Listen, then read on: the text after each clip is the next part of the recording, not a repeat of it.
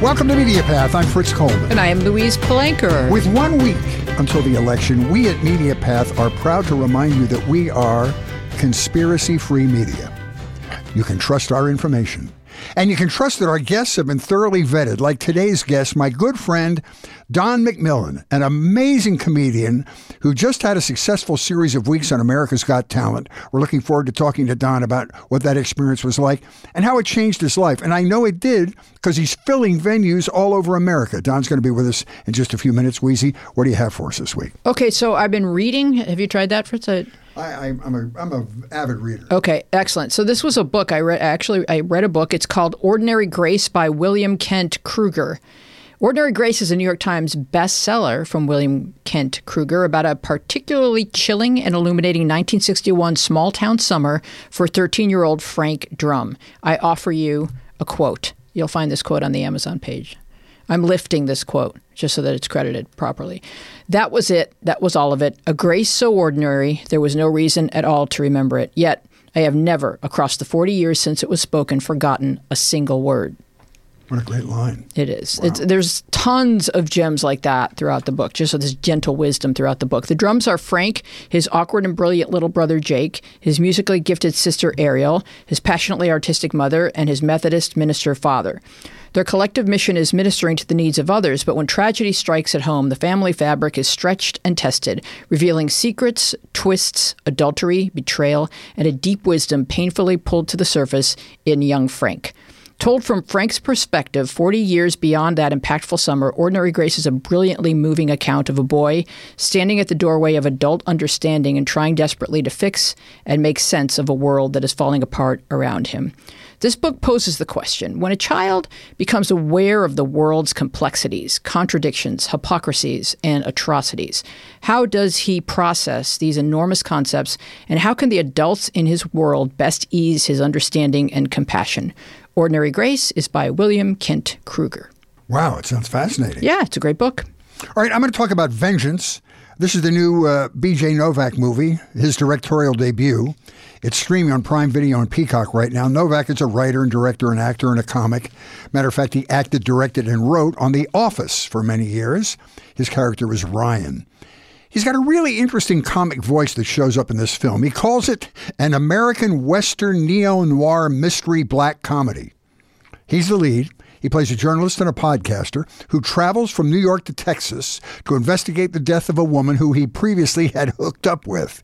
It also stars Issa Rae and Ashton Kutcher. The movie begins with whip-smart comic repartee between his character and a great cameo with guitar legend John Mayer. Then it morphs into a culture clash between New York and Texas, sort of a social satire getting into our current cultural and political divides, and it ends up as a mystery thriller. It's fun and smart, and it's got some interesting plot twists. I really loved it. I think he's going to be a great filmmaker in the future. Yes, I believe in BJ. In fact, BJ and I are open mic mates. So yeah, you told me that. That's amazing. I didn't know he was doing stand-up. And I can you remember your open mic mates, right, Don? I mean, that's like always. a thing. Yeah, you're like when one of them does really well. I always saw that in him. Especially when they always do better than you. Yes, I never forget those guys. Yep. Like, I always called it for BJ. We knew that guy That's had right. it. I knew it. Yep. All right, let me introduce this guy. Sure. Our guest today has been my friend for years. We have done many, many shows together. As a matter of fact, I just opened for him at Levity Live, which is the old Improv in Oxnard. He packed the room and then proceeded to bring the house down around the crowded room. He's one of the smartest, most interesting acts. He's an engineer by trade and uses those skills to convulse the audience with a PowerPoint presentation that ain't like the PowerPoint presentation you were forced to watch about sexual harassment at Human Resources. He's been deemed America's #1 rated corporate comic. There are many wonderful clips on YouTube from his America's Got Talent experiences and his recently recorded Dry Bar special, Treat Yourself, and look him up on YouTube. Don McMillan, we're so glad you're here. How are you, my friend? Oh, my God. I can't live up to that intro. I have to go away. Well, something has to be good about That was the way show. better than... I know. You just got off the road last night, right? You were coming home when I called you on the phone. I was in New York City doing a big old corporate gala gig at the Hilton Ballroom in New York. Wow. Yeah. How many dates a year do you do? Honest to God, I don't know anybody that's on the road more than you. I do about 50 corporate shows a year, and then in between that, I fill in with comedy clubs. So I do 3 or 4 shows a week at least. Can I share with you my favorite joke that nobody's going to know because it was a corporate date? Oh, yes, please. I have to share this joke because I thought it was a great joke. I actually did this thing at this gala in New York City for the Wings Club, which is the aviation CEOs, all the bigwigs from Boeing and Airbus and United and Delta, and they inducted this guy, Bill Franke, who was the pioneer of ultra low cost airlines. He started Spirit and America West and Frontier. He's famous for how low cost airlines, right? So big gala. My first joke was, we're here to celebrate Bill Franke at tonight's gala. So your dinner is free, but your fork will be $40 extra.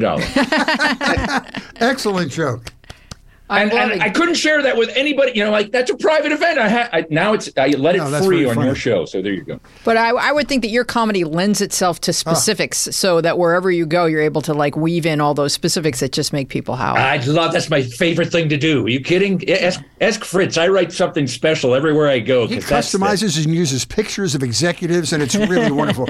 And let me, I don't want to mess this story up. I'm going to get you to tell it. But you have a great story about early in your corporate career, you were invited to perform at IBM for like 10,000 people, and nobody knew who you were. So they advertised you as the vice president of human resources, who was just going to come out on stage to update people on the state of human resources. And you launched into this PowerPoint. Am I right about that?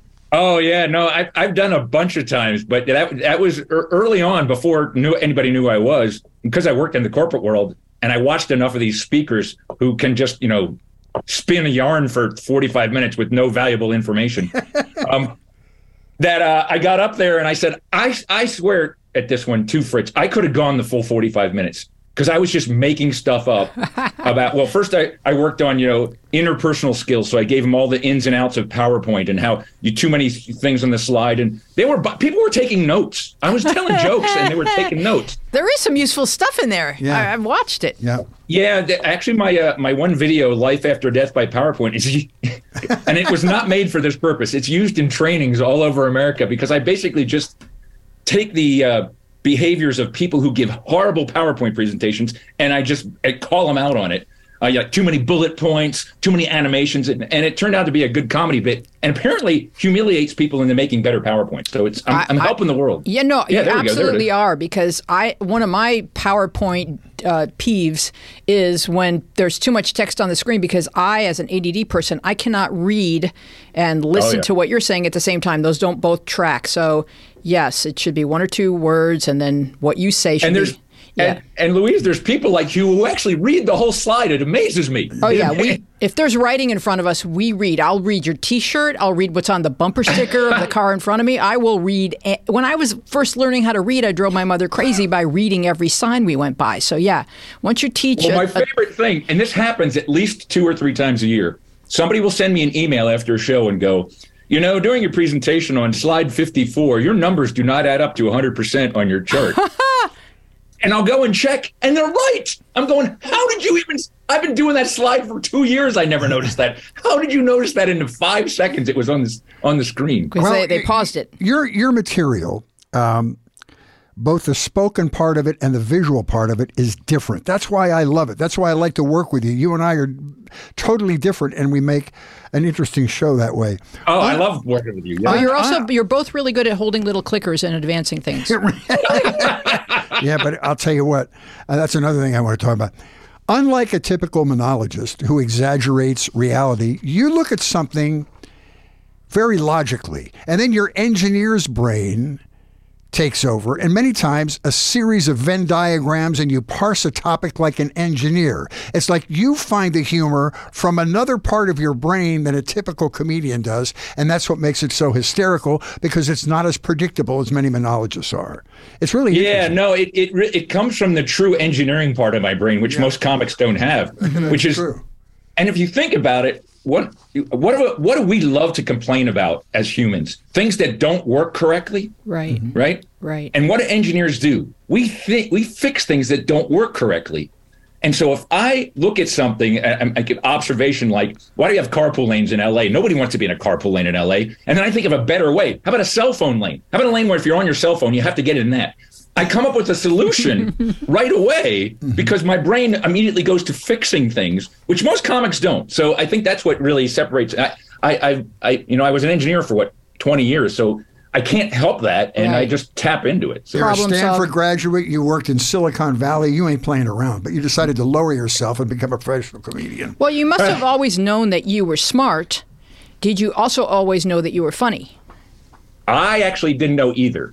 I swear to you, I went to a really good high school, and I thought I was mediocre. I really did. And it wasn't until I got to college that I realized that I actually was pretty smart.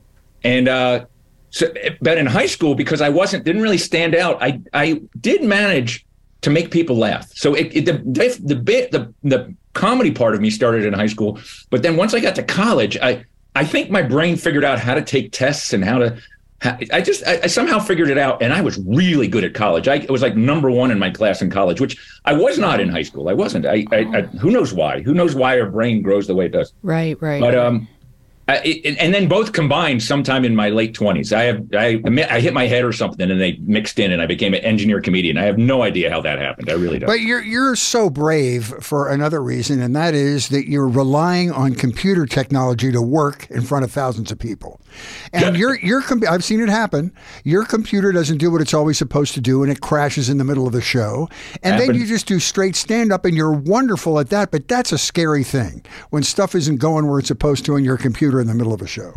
In fact, during America's Got Talent this year, in the roast of Simon, luckily it was pre-taped. It wasn't live to America.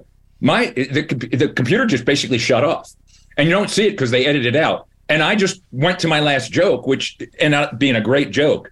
But I as an engineer, I prepare for that. I go, if something happens, what do I have a go-to? I always have a second and a third plan. It's just the way I am. Ask my wife. I am not fun to live with. Ask my wife. You pass out mimeograms. So, all right, please refer. I want to talk to you about America's Got Talent. All right. Because, first of all, to me, it seems any competitive situation for a comedian seems like a gut-wrenching experience. Oh. I think part of the reason why I like comedy is because I'm on stage alone. I'm only responsible for my own thoughts and words. I'm not competing with another person in my cubicle for the best sales numbers of the year. There's nothing competitive about it. You compete with yourself. But to go in an experience like that where you're competing against other acts just seems horrifying. But then I talked to you about it, and you just loved it. Well, first of all, you owned the audience. The audience was fantastic to you. Even when Simon was denigrating you, the audience loved you. So talk about that experience, what it was like. Yeah, they were chanting at him, put him through. They were very much on my side. I've always been a good competition comic. I won the San Francisco comedy competition way back in the early stages of my career in '93. And that was just a meat grinder. It's over 3 and 4 weeks at multiple venues and 20 comics. Lots of talented people in San Francisco, too. Oh, and just amazing comics. And I think back then I learned, and as you know, too, I'm a golfer, and golfing's very much the same to me. I might be playing an opponent in golf, but what am I really playing is the course. I'm really playing the course. So I don't look at it as I'm trying to beat other comics. I'm trying to take this crowd, this golf course, and do the best I can with this in front of me. And if that happens to be better than somebody else, that's not for me to judge. I just try to focus on how do I take this crowd to a place that they get more laughs than they did before I started. And that's the way I view it. Like if somebody beats me in a competition, and believe me, I've lost. I didn't win America's Got Talent. I never hold it against them. I don't think they're funnier than me or they're better than me. It's just, man, I've done this enough. And there's great crowds. There's good crowds. There's crowd on your side. There's crowds that are on. It's just you want to do the best you can do in that moment. And that's that's all I focus on. So go back to talk about the audition process, the first time you went in there, and how does that work? Well, they had seen my dry bar. So they were interested in me because I was clean. And explain what a dry bar is. Oh, Dry Bar is this online comedy club that's filmed in Utah, and it's called Dry Bar because it's all clean comedy, no alcohol in the building. It's Utah. It's Utah, for God's sake. Mm-hmm. So they look for comics who are family friendly. So they when they found me, they were like, "You're perfect for the show. Come do it," and I did it. And then America's Got Talent, I think, looks there because, again, family friendly. They can find good comics. So when they saw me, they saw my Dry Bar and they said, it's a negotiation with America's Got Talent. I don't think I'm giving away the story here, but they're like, I want to do this joke, and they go, we like that one, and I go, well, how about this one, and I negotiated the set, and then put it together, and then I waited. This was the hardest part of America's Got Talent. You wait forever. I waited like 8 weeks. They kept scheduling me and rescheduling me. Okay, we're going to put you on here, put you on there. That is the hardest emotional part of it, because you try to gear yourself up for a live television show or an audition. And then twice they called me. In fact, once I went down to Pasadena where they film it, sat there all day, and they went, "Oh, we don't have time in the show. Can you come back next Saturday?" I'm like, "Oh my God, I lost like 15 pounds through this ordeal." Yeah. And so then I do the audition, and Simon votes against me, and the other 3 vote for me. But I was happy. The set was great. It couldn't have gone any better. All the jokes worked. I was thrilled. If that had ended right there, I would have went, great. But then they went, "Well, we think you're going to come back, but we don't know." 8 weeks go by again. Oh, you're going to come back. You're not going to come back. You're going to go. I swear, for instance, you saw me during then. I must have looked like I was running a marathon, because I was like, "Oh, this is the roller coaster from hell." I just remember you not being able to talk about anything because you're sworn to secrecy. Yeah. And because they won't commit to you. They won't say you're on the show or they won't on the show. You just don't know until like the week before, and then they go, "Okay, you're on next Tuesday." And then you got to get ready. I don't understand though, because if you said that 3 of them voted you through, how is there some question as to whether or not you're on the show? Yeah, good question, Louise. You're doing your see. I had the same question. I go, "They voted me through." Well, this season, the judges voted 155 people through, and there were only 36 spots. What? Is not good planning. We need to put that in a pie chart. That is. So they decided it's overbooked. This is the other. What was that? They've overbooked themselves. They were behaving as an airline. Yeah. Yes. And then they had to reschedule us on other flights. So then they decided they'd voted so many through, they felt bad and they couldn't decide. So they changed the rules midstream and decided they would put 55 people through and do 5 weeks of semifinals instead of quarterfinals and semifinals.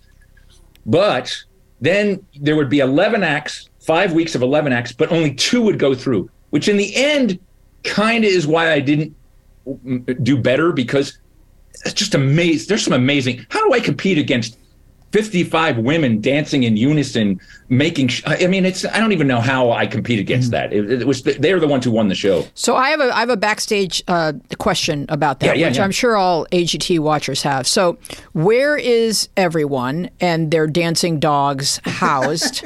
And does the food get better as the buffet line gets shorter? We all are in the same room. It is, in fact, very surreal. Wow.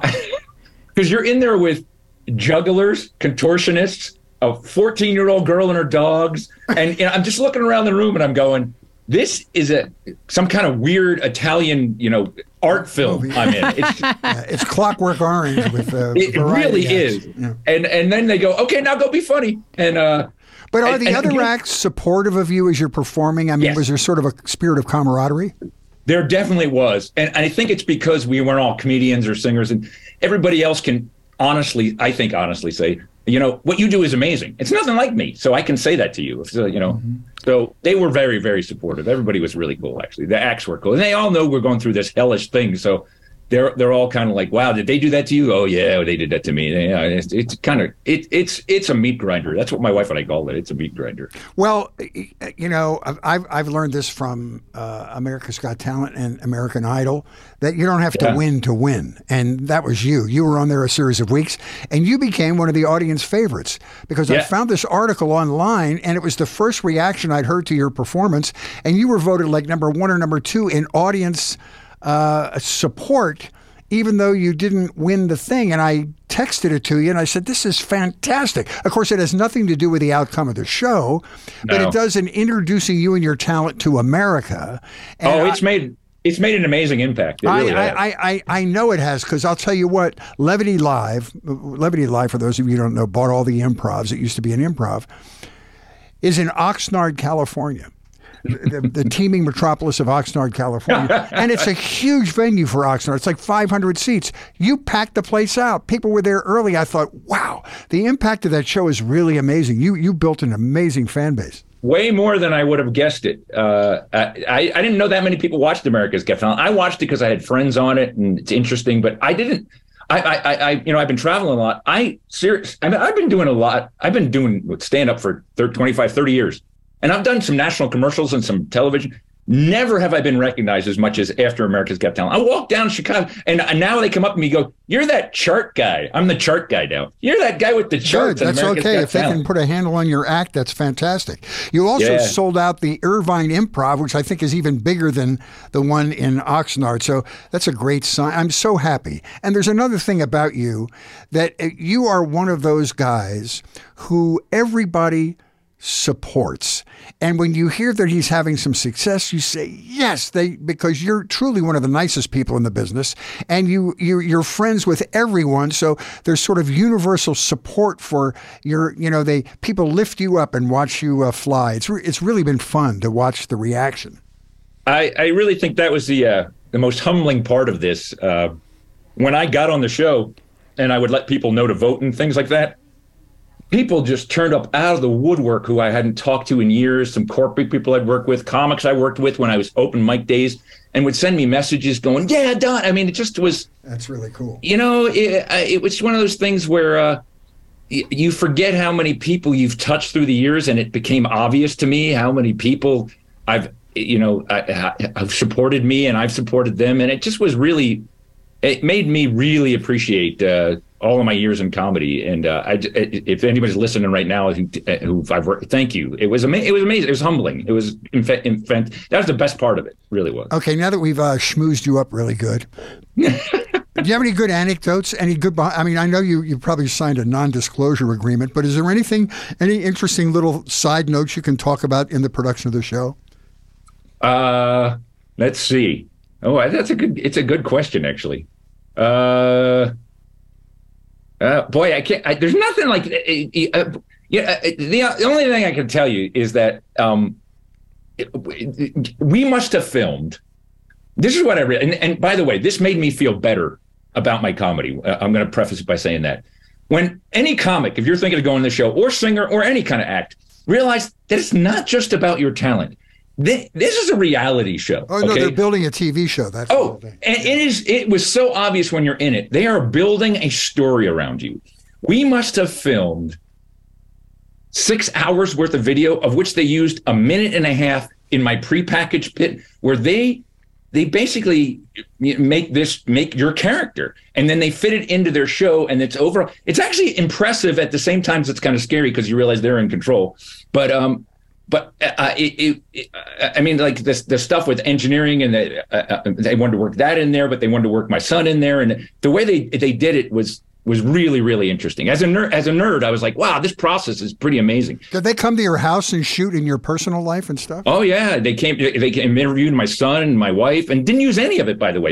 Not most of it, but they're really making a story. It's as much a scripted show before you perform as it is anything. So right, because I think they have these formulas that they know work to have you relatable, to have a certain segment of the population say, I know a guy like that. I know that guy. I understand. I can't believe this is happening for him. I'm rooting for him because, my nephew's an engineer. And, it's just like, with the comedians, I think especially, they can kind of build this sort of like a sitcom. They can just build a character that folks would really get because they know that guy.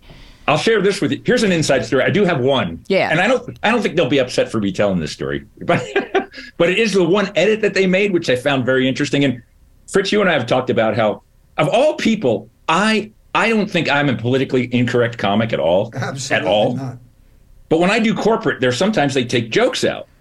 And I'm always interested when they take a joke out, like, how are you, because I didn't mean it that way. How are you seeing it? So they took one joke out of my audition that I still to this day, if you really think about it, they don't need to do it. They're being overly cautious. So I do a joke about the fact that there's 1.4 billion people in China, and there's 7 billion people on Earth. Therefore, statistically, 1 out of every 5 babies born on Earth are in fact Chinese.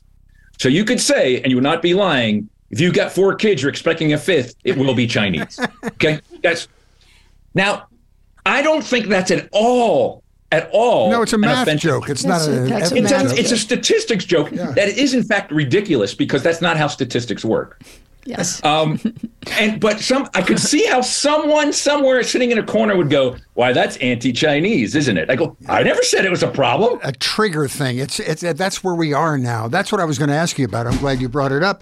What about the censors? And I mean, we're in such a culturally sensitive moment now. They're probably being overly cautious. I think maybe if you had tagged it with, and of course that Chinese kid will be your favorite, but won't be very good at driving, but will get into college.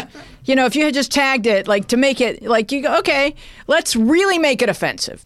Let's just swing for the bleachers. Don't pitter patter. Go over the line all the way. Come on. So another one of my jokes. Yeah. In fact, I think, Fritz, did you send this to me? The one that called me a dark comic? Did you send me that one? No. Oh, another one of my statistics jokes was 44% of marriages end in divorce, and that sounds so scary, right? 44. Do we have 44%? Think of the other side. If 44% of marriages end in divorce, 56% of marriages end in death. Now, it's just a silly little joke. Mm-hmm. There's one guy who wrote this huge article about how, Don McMillan goes to the dark side, talking about how marriage is death. I'm like, that's not what I said. I think that's the funniest part of your act, your headline act, is when you talk about your relationship with your wife, but you boil it down to science and physics, and you've got charts and graphs, and it's hysterical. You're talking about the same thing that everybody feels in their lives. You just make it mathematical, which is just funny. That's right. I try to model it in a way that engineers would, and break it down. Right? If you break it down, you can figure out a solution. And so far, when it comes to relationships, it seems unsolvable to me. Can I just say that right now? Sometimes there is no solution. The graphic will just make you laugh out loud, like you know where you're going. Like I walk into the mall, I buy my cargo shorts, I walk back out. But then as soon as you pop on the screen, the trajectory of your wife, I just laughed out loud because she went into every store and it's like the scribble of it makes you laugh. That's how she does it. And I think that the humor comes from the fact that he sat and thought out this trajectory on his own. Yeah, it's great. So I have a technology problem that happened to me last night, and I was thinking, because you have, you're college trained. I thought maybe you could help, not me, but like the whole smoke detector industry, maybe come up with some solutions that would save lives, not because I was going to die in a fire, but because I was going to throw myself out a window if the beeping didn't stop. Okay, so I know this problem. Yeah. So last night I come home to the ear-piercing tones of a beeping. I changed the batteries in all of my smoke detectors, still with the beeping. I tend to remove the smoke detectors from the walls. The beeping continues. Plaster crashes down on me as I shock myself, desperately cutting wires to fully disconnect the smoke detectors. Oh. The beeping taunts me still, emanating, it seems, from inside my walls. It's midnight. I'm frantically calling 24-hour electricians. The incessant beeping has lowered my IQ to around 40, and I'm screaming to try and drown it out, but then the screaming is interrupted by the crying and the sobbing. But there was a moment within the madness that I moved an ottoman to look at the carbon monoxide detector that was plugged into an outlet there. This was the offender. I changed the backup battery and put an end to the horror. The beeping of these devices is so damn loud that you are unable to discern from where the sound is emanating. We're just frantic fools stumbling around with Kleenex stuffed in our ear. Is there not a technologically superior way to alert me that I need to change a battery? I have 2 things to say about this. Okay. One is I have a great story about it. And 2 is I literally just came up with a solution. Literally just now, as you were telling the story, I went, I know how to fix this. I'll tell you how to fix it. I'll tell you how to fix it. Okay. Make each detector in your house have a different sound. Yeah, like a ringtone. Yes. The squawking when cat it goes one, off, you go, monoxide. that's that one. Or that's that one. In fact, today, chips are so cheap, you can actually say number one, and you know that's number 1, number 2, number 2. This is an easy fix. I can't believe they haven't fixed Me this. too. I can't believe. And so the other thing is, like, if you're in the hospital and one of the fluids has dripped itself out, it starts dinging next to your bed. Why is it? I don't know how to change this bag. Why is it not dinging at the nurse's station? So with the smoke detector, I think that when the battery is low, my electrician should receive the alert and then schedule an appointment. This doesn't have to be my business. I don't have to sit through this hell. Why isn't there someone I could hire that would please? I want to tell you the smoke detector story. I don't know if this is that funny, but it's absolutely true. So my parents lived in New Jersey, and I used to go visit them all the time. And I'd go visit them, and I'm sitting in their kitchen, and I hear this cricket. And I go, well, what's with the cricket? They go, it's somewhere in the living room. It's been there for like 6 months. We don't know where it is. We looked all over for it. Wow. I go in, we move all the furniture. All the furniture we move around. Can't find this stupid cricket, which only chirps every couple of minutes. Finally, like the third time I visited them, and this cricket's driving me crazy. I lift up a pile of stuff on their table, and there's a smoke detector in there. And I go, it's not a cricket, it's a smoke detector. Wow. And my dad just about destroyed the smoke. He took it, and he was just like holding it and shaking. That's a true story. They're so enraging. Mm-hmm. They're trying to keep you alive, but they're shaving years off your life. To wake you up, with the aggravate. Yeah, and this was at midnight, you guys. I get back to I'm calling 24-hour, electricians. I'm like, I've got my husband on the phone. I'm crying, because it just gets inside your head. It makes you, for me anyway, like that's a trigger that makes me lose my mind. It's so. That's a good one. I might have to do a smoke detector joke now because I love stuff that we all can relate to like that. And that is solvable, but they're like, the number of people that this is saved from a fire for overlapping with the number of people that have bashed their head through a wall, to make the sound stop. I think now you're thinking like me now. Yeah. When we worked in Oxnard, you made a really wonderful comment, which I think is the healthiest attitude about your talent. And you said, I don't necessarily want to be a star. I just love to work. Yeah. And I just thought that was so many people would become stars if they would just take that attitude and become a star if it's organic and it naturally happens. Yeah, so, I don't know how I don't know how people. I think that's why you have so many stars that get messed up when they get fame because they're not doing it because they like it. They're doing it to become famous. Then when you get it, then what do you do? It's just kind of hollow at that point. Right. I mean, you have to love the craft of it. It's really clear that you love the craft of it because you get to create these cool graphics that everybody's relating to and seeing their own lives in a new, fresh way. I heard a great interview with Seinfeld once, and I think not that I'm comparing myself to Seinfeld, but he was saying that he's hard to be married to because he's just constantly writing jokes, because if you think about the minutia of life. But I kind of am that way. It's just the way my brain works. When I see things, I immediately think there's got to be a better way to do that. There's a different way to do that. It's the way my brain works. I just managed to market my brain function. That's all I did. That's so cool. I love that. You have to be a disciplined writer too. You're disciplined. Yeah. Seinfeld is the world's most disciplined writer. He writes a couple hours every day. So and I'm not like him in that respect, but I am constantly writing, and I think corporates keep me sharp because when I do a corporate show, I customize so much. I'm writing jokes for every corporate I do. I've written some great jokes that nobody outside like the power washer industry would ever get. Hey. But that's why I had to share with you that airline joke. It's actually one a lot of people would get. That's a good joke. I love that. Yeah. So I thought I love it when I can. Yeah, when I can bring, you know what it really is, Fritz, and you understand this as a comic, and you too, for that matter, Louise. Mm-hmm. But if you can, we've seen so many comics through the years. Sometimes you can take a premise that they have and apply it in a new area, and I don't think that's not stealing. It's reapplying a thought and then coming up with a new joke. It's not. And I do that all the time. That's kind of what that $40 extra thing, for the fork is. It's not a really unique idea, but it's never been applied there before. Exactly. Which makes you happier, a small, intimate venue or 10,000 people in a convention center? You know what? A great little crowd is better than anything, I think. Because I feel like you're making an emotional connection to them. Oh, and I like talking to them. I can't talk to 10,000 people. Mm-hmm. I love, you didn't know me in my early days of comedy, Fritz, but before I did PowerPoint, which was a long time, 10, 12 years, I would talk to the crowd a lot, and I wasn't Jimmy Brogan, but I would talk to the crowd a lot, and I love to come up with bits off the fly. I still remember this one bit.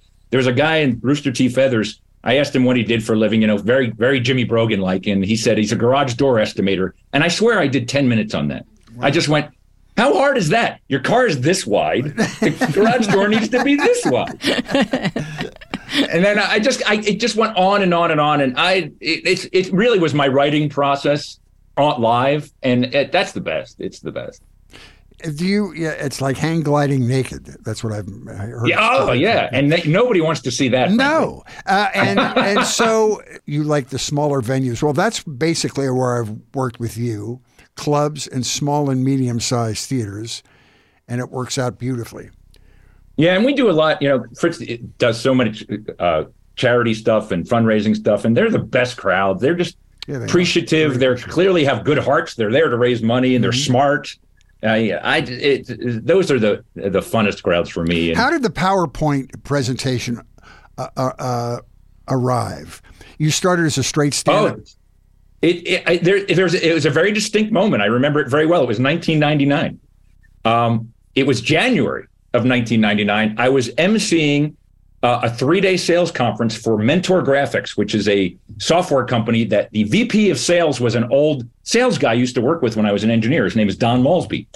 And Don brought me in because he knew I was a comic. And I'm just emceeing and I'm doing my regular act. And then there's this guy his first name was Herb. I forget his last name. Did this horribly boring PowerPoint presentation. I mean, terribly boring PowerPoint presentation. And I turned to Malsby and I said, Don, can I have his slides? And he goes, well, what are you going to do? I go, I'm just going to get up there and rip on how bad that was. And he goes, we want you to do that. We hate his PowerPoints. Go do that. So I put it up there and I wrote some jokes to go with all the slides, like different interpretations. And it worked so well. It was like a thing went on in my head. I went, why have I not been doing this all along? And that was the day. I remember it very well. Do you do all the artwork for your own slides? Because some of them are very complex pieces of artistic endeavor. I do, and I can only thank Photoshop for that because I have no artistic ability. I got really good at. In fact, somebody from an art studio called me about my PowerPoint once and asked me about how I did some of my slide animations because I really do use PowerPoint outside the norm. And I go, well, you can do this and this, and the little hacks that I figured out through the years. So PowerPoint plugins. Mm-hmm. But usually comedians get joke ideas from their relatives. Do you get pie chart ideas from your relatives?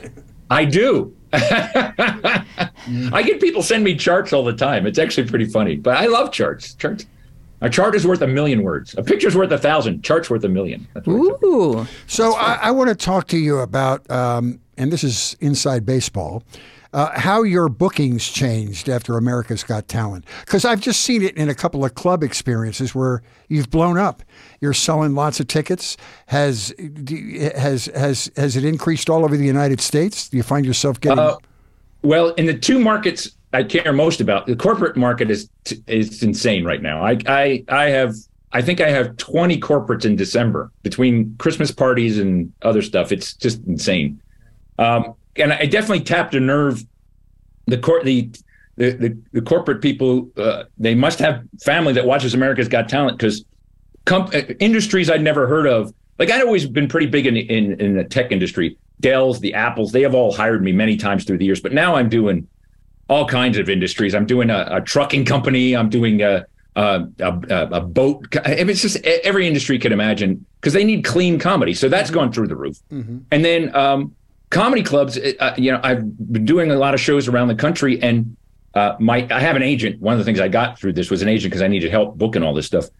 And he has worked with other comics similar to me. And what they found is that rather than go in and do a weekend, we come in and do an off night and just do one night, and then I can sell out the place, and I can really see the draw that America's Got Talent is bringing because it's just one night and just me. Mm-hmm. And we've been close to selling out almost everywhere I've gone to. I go to Raleigh this weekend, and I think we're close to sold out there.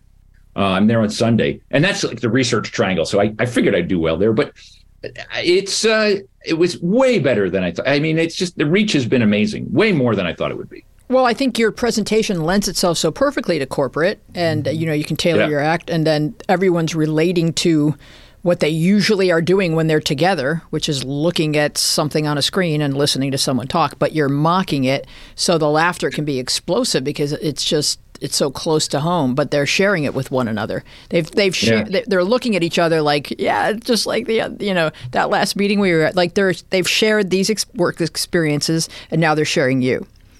And it's so relatable. And PowerPoint has set the bar really low in terms of not being funny. So the fact that I'm funny at all is good. Yeah, that is. It's been great. Have you offended anybody important at any of these events that's come up to you afterwards and not been pleased? Offended? Oh, I have to think about this for a second. Tell the story that you told me. I'll tell you this. I'll tell you this story. This is my favorite story about political correctness because this is so IBM. I'm not even going to tell you what it is. It's IBM because this is so IBM. I did this thing called Golden Circle. It's the top performers for IBM salespeople, and it's in Hawaii. They take them there for Hawaii for 5 days, and it's a huge event, very important. But IBM, I happen to know because I worked for them for many years, is very controlling. So I had to go through my whole act. I had to script it out. So they approved it all. I'm going through the rehearsal because we got to rehearse it, right? Before we present it to the people. I tell a joke. Now I'm in Hawaii and I tell this joke and I go, and I'm just talking about all the activities they're going to do. I wrote jokes about their activities and I go, and you go to luau, just be careful about the poi. There's a reason why they call it poi, because when you eat it, you'll go, poi, poi, poi. I mean, stupid little joke, okay? The minute I tell this joke, I see 8 heads gather in like a huddle and they go, hold on. I see a hand go up and go, hold on. And there's this talk for like 2 minutes. And finally they break. And the one guy, the head person, comes up and he goes, we don't want you to do the poi joke. And I went, okay, I'm just curious. Why not? They go, well, it's a sacred root here in Hawaii. We don't want to insult the native Hawaiians. So drop the poi joke. So wow, that's the kind of thing that happens. You told me another circumstance kind of like that where this woman, you had to run everything by her in human resources, and there was a whole series of jokes. That you tell. Do you remember that specific one where? This just happened like 4 or 5 months ago. Yeah, in fact, I want to do a bit about it on stage, just and see if people can guess what the problem is. It's so interesting when somebody calls you out on political correctness, and then you see where they're coming from. Do you know what I'm saying? It's like you can see their issues. So I have a bunch of jokes. I'll give you the best example that I can. And I had a great argument that I didn't share with her, but I'll share it with you guys. So I do a thing where I take the terminology in any industry and I write jokes like voice recognition. That's what you rely on after you called somebody and forgot who you were calling. That's what you're like, hello, could you talk some more? That's the stupid jokes like that. And then my idea is once I attach jokes to your terminology, next time you hear that term, you'll be talking to a colleague and you'll think of my joke and go, and you'll laugh next week or whatever. Mm-hmm. So one of the jokes I do is pop 3, which is an email setting, right? Pop 3. And the joke is, that's your mom's third husband. Pop 3, your mom's third. Stupid little joke, right? I would have got rid of it in a second, actually. But I said, why do you want me to get rid of that joke? She goes, well, it implies divorce, and we don't want to talk about divorce. Wow. And I thought, yeah, exactly. Wow, thank you. I hope the check was big enough to stay there and take I think it struck a nerve with one individual person. Well, yeah, I know, exactly. Whoever that person was had an issue with divorce and thought that it might offend some. I'm not even sure why, but the fact that we all, I don't know anybody who doesn't have divorce in their family or their friends what? We can't talk about divorce anyway. Or my point being a widow. Should have been to her was, what makes you, I think this really tells you a lot. I said, what makes you think that's a divorce joke? Maybe the first 2 husbands died. Maybe she killed them. There's nothing that says divorce in that joke. Oh, that's very interesting. Isn't that interesting? When I thought of that, I went, you're listening with your subjectivity. Right. You're not hearing what I'm saying. You're hearing what you want to hear. And that was the best example of that kind of thing. Yeah, and I think we all do that. We all listen with our own experiential information. But a lot of people try to then, so you'll have your immediate reaction, but then you'll try to broaden it and imagine how other people are hearing the same thing. Some people aren't able to do that. They just stay here. Yeah, go ahead. No, I was going to say, I do an Alzheimer's joke. And I had my mother-in-law, I watched her 8 years go down the Alzheimer's passed. It's just horrible experience. Breaking, yeah. But when I hear somebody tell an Alzheimer's joke, I don't think they shouldn't be telling that joke.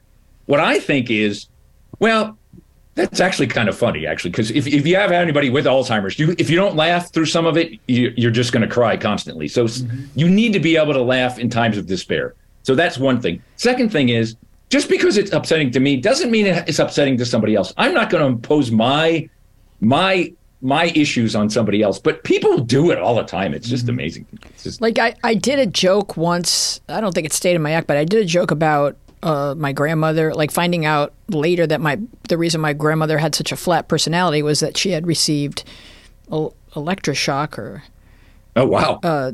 During the 40s when they thought that would be a better idea than depression. And I don't know what the joke was, but like someone came up to me and said, I don't think that's funny. My so-and-so had electroshock, and I'm thinking, I just told you about my grandmother having it, and I was okay enough with it to turn it into a joke. So like, well, how is it so offensive to you? When like no one's saying that, we shouldn't have compassion for those who are struggling. But sometimes if something does hit home for someone, they feel like they have the ownership to walk up to you and tell you. I know. It's also the time we're in. Everybody, that's part of the divide, is everybody wants to legislate everybody else's morality. That's exactly where we are, politically and spiritually and everything.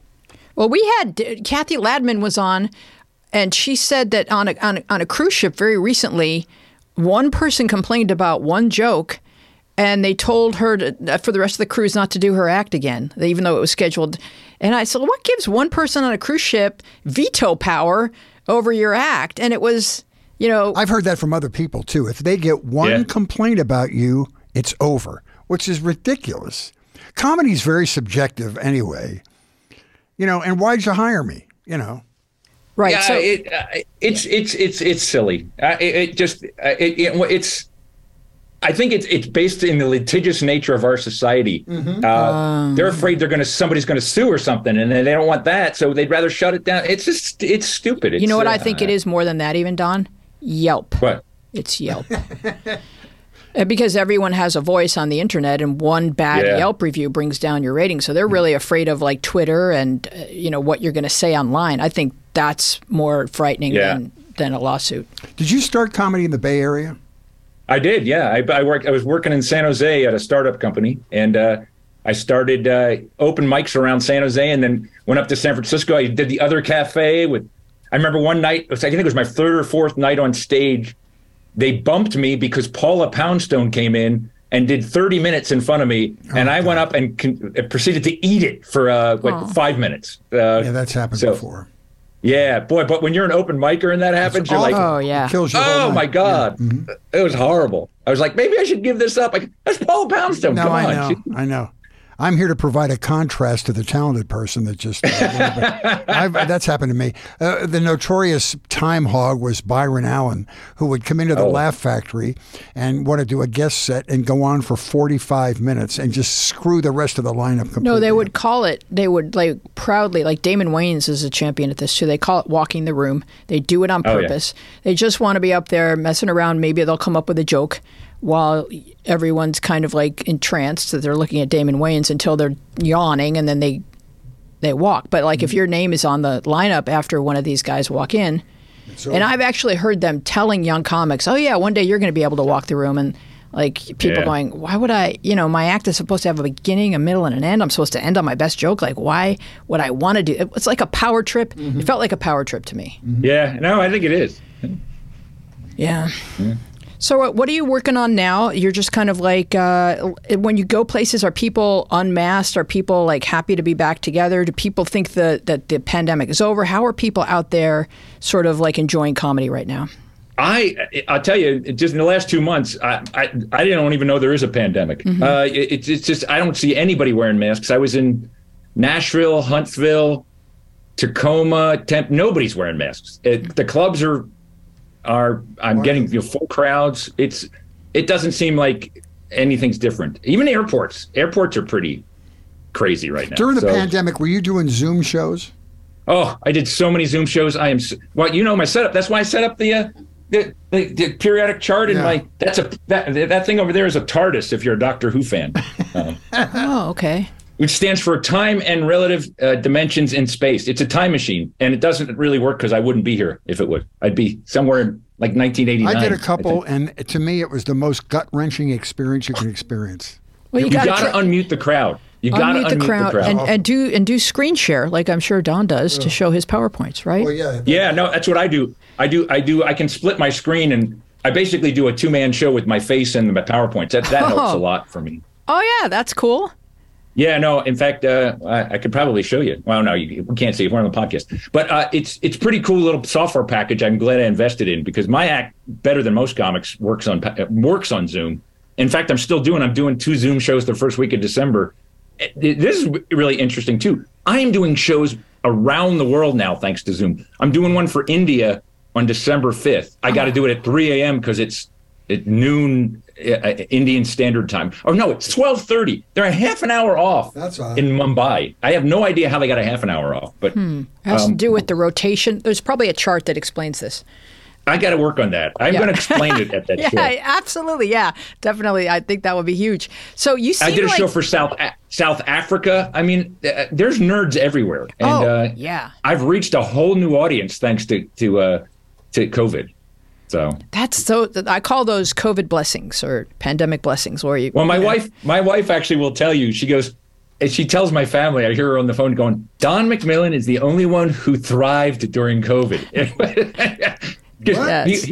He was already used to social distancing because he was an engineer. It was very comfortable. It was you and the ring light people. They've done huge. I did more Zoom shows.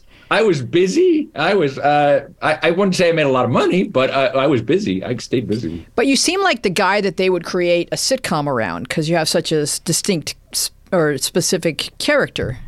Yeah, where were you 30 years ago when I moved to L.A.? I got lucky enough to pitch to CBS and NBC and those guys when I first came, but I didn't have the PowerPoint then. I didn't have as defined a character then. So I think that's really what it just took me a little while to figure it out. And once I figured it out, I think if I were 30 right now, I could probably sell a show. But since I'm 60, you would have been a great physics teacher on The Big Bang Theory or something. And Bill Prady, one of the executive producers, and I pitched a show the year before he sold Big Bang. That was basically about, I called it Think Tank. It was about a bunch of engineers who sat around at work trying to solve relationship problems with their relationship problems using their think tank theories. Oh, that's so cool. Chuck Lorre came in the next year and worked with Bill and said, no, you got to make it younger and put more sex in there. And it sold and it became the Big Bang Theory. But I always thought maybe Bill would call me and make me Sheldon's physics teacher and mentor or something. Never happened. Absolutely. Never happened. All right. So where can people find you and how do people catch I'm right here. Please check out his YouTube videos. They are very, very entertaining. Yeah. America's #1 nerdy comedian. Technically funny, and that's your website, and there's lots to find on there. Plus, you've got a really cool YouTube channel. Yep, I've got a lot of subscribers on my YouTube, and my Instagram has taken off since America's Got Talent. America's Got Talent is really into Instagram, and I've got like 20, 30 million views on some of my Instagram stuff.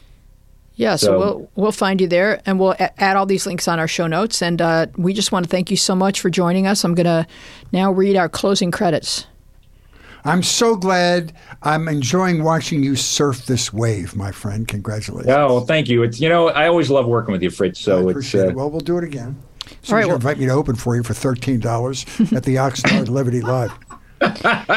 Thank you so much for joining us. We would love to continue this conversation with you on Instagram and Twitter, where we are at MediaPathPod, and on Facebook, where our show page is MediaPath Podcast, and our Facebook group is MediaPath with Fritz and Wheezy Podcast Community. You can find full video podcast episodes loaded with bonus visual content on our YouTube channel, MediaPath Podcast. You can write to us at MediaPathPodcast@gmail.com.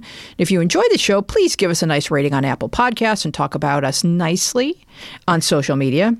You can sign up for our fun and dishy newsletter at MediaPathPodcast.com. And we want to thank our wonderful guest, Don McMillan. Our team includes Dina Friedman, John Maddox, Sharon Bellio, Bill Filipiak, Thomas Hubble, Mason Brown, Gary Arch, and you. Our theme music is by me and John Maddox. I am Louise Palanker, here with Fritz Coleman. Be well and be wise, and we will see you along the media path. That was awesome, Don.